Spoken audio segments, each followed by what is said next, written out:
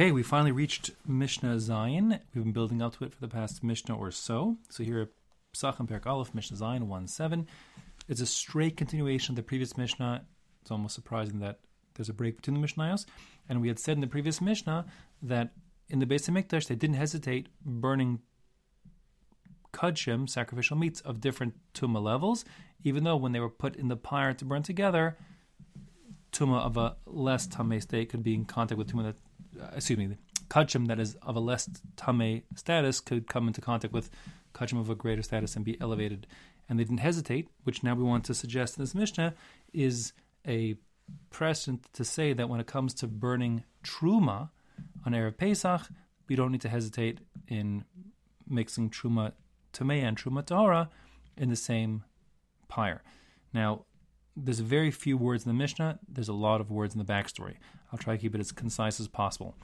Here is the nub of the issue. The understanding is, in the previous case, in Mishnah Vav, we were talking about sacrificial meats that had become tameh, and a link in the chain of the transmission of the tumah was some liquid. So in other words, the dead rat had touched the wine, and the wine had touched the sandwich, in my case, or whatever. The truma doesn't make a difference. The kachim doesn't make a difference. The point is that there's liquid in one of the steps in the transmission of tumah. Now, there's a machlokas tanaim whether on a d'oraisa level, mashkin, liquids, can convey tumah to foods. So, according to Rebbe Meir, they cannot. And that being the case, even though our Mishnah had different levels of tumah in the kachim, and you might have thought, as a sort of presage in the beginning of my introduction to the Mishnah yesterday, that you can't really compare allowing an increase in degree of tumah to be a legitimate precedent for the question of, are you allowed to the binary switch from not tameh to yes tameh? They're not really analogous. According to Rebbe Meir, since the Kadshim in Mishnah Vav became tameh through a liquid, and the liquid really on a dorais level cannot convey tumah, so on a dorais level, that shlishi, that third degree removed tameh Kadshim, actually was totally tahor, was actually tahor medoraisa. And if that's the case, so then you see they're not hesitating to allow something which is on a dorais level to be, that's tahor, to become tameh. And that'll be a great precedent for burning tameh and tahor truma together. However, Rabbi Yossi, the other Tan in our Mishnah, disagrees on the points of whether a mashka, a liquid, can convey tumah to food, ochlin, in this case the meat, the sacrificial meat, on a dorais level. He says yes, it could. And if it can, if liquids can convey tumah on a dorais level, that'll mean that indeed there were two different tameh pieces of meat, just the different degrees of tumah, and letting something become a little more tameh is not the same as letting something which is tahor become tameh. And that being the case, Rabbi Yos is going to say that the previous Mishnah is not a legitimate precedent to establish the burning of truma, tameh, and truma tahora together. And that's exactly what the Mishnah has to say for here. The halach is going to be like Rabbi Yossi, that you indeed cannot burn them together. It's not a legitimate precedent. Okay, so here the Mishnah says inside. Amar Rebbe Meir.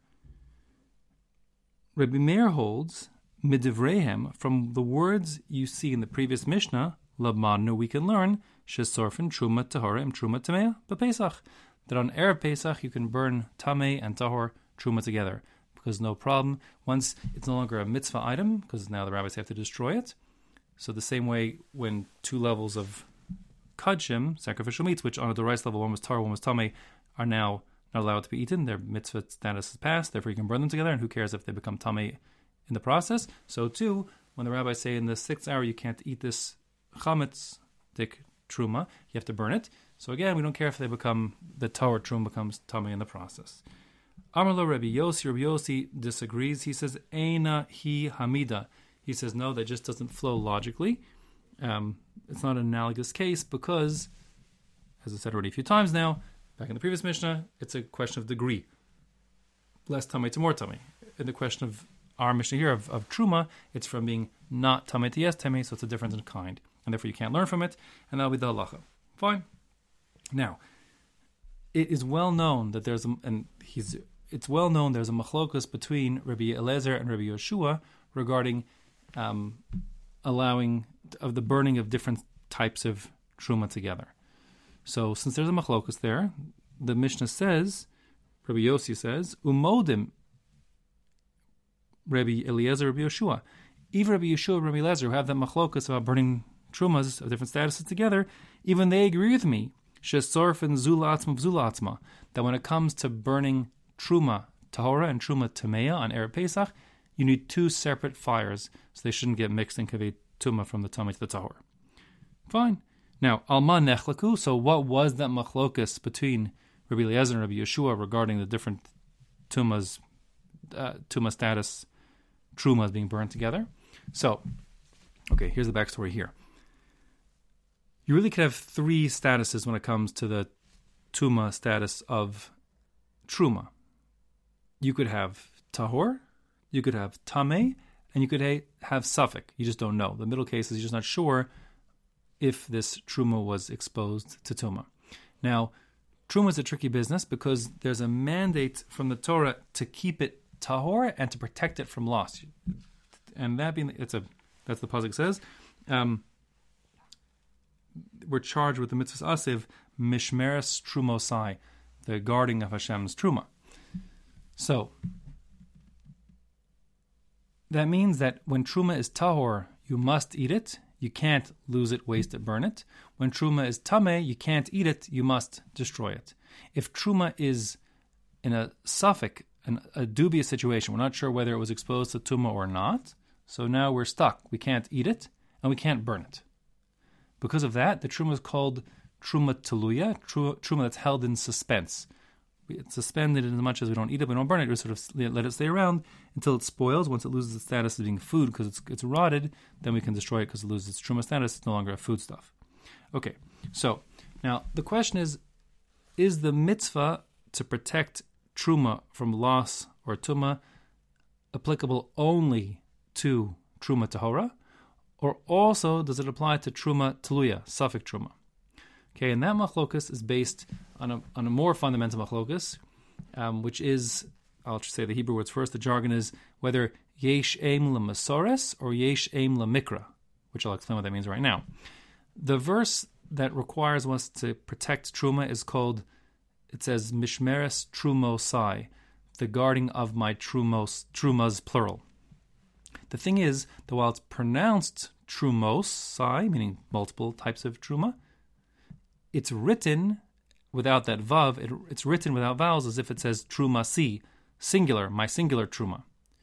So there's a machlokus between Rabbi Eliezer and Rabbi Yeshua whether it's the way it's pronounced that has primacy or the way that it's written in the Sefer Torah that has primacy. If the way that it's pronounced has primacy, that means that really there's two categories of truma that need protection, and that would be truma tahora and truma teluya, certain tahor truma and maybe tameh truma. And if you say yesh aim le mesores, there's primacy to the way it's written down, then it's written as if it says truma si, singular, and therefore there's only one category of truma that needs protection, and that is truma tahora, but truma teluya, safek truma, need not. In the machlokus over here, we'll see it's Rabbi Eliezer and Rabbi Yeshua, and Rabbi Eliezer holds that there are two different statuses that need protection because he holds that the fact that it's pronounced trumosai is what's important, meaning he holds yesh aim lemikra, and therefore he'll say when you're burning truma, you have to keep truma teluya separate. Whereas when it comes to Rabbi Yeshua, who holds that since it's written as if it says truma si, and as yesh aim lemasoros, the way it's written has primacy, there's only one category of truma that needs protection, and that is truma tahora. That's what it says inside. The Mishnah says, Amal nechlaku, on what point did Rabbi Eliezer and Rabbi Yeshua argue regarding the two trumas? Al ha-teluya, val ha-tameya, when it comes to suspended, meaning safek truma, versus truma tamei. Rabbi Eliezer Omer, Rabbi Eliezer says Tisarv Zula Atzma. Rabbi Eliezer, who holds that Yesh Aim Lemikra, that there's trumosai means two kinds of trumas, and therefore you have to protect even suffix truma from becoming tameh.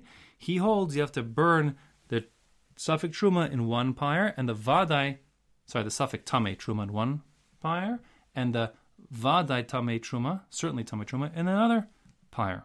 And Rabbi Yeshua Omer Shtein Ka'achas, he says you can burn them together. He holds it's written as it says truma si. Yesh aim lemasores. There's only one category of truma that needs protection. That's truma tahora. But truma teluya, suffix truma, does not need any special protection. Therefore, you can burn it with vadai tamei truma, and that's going to be just fine.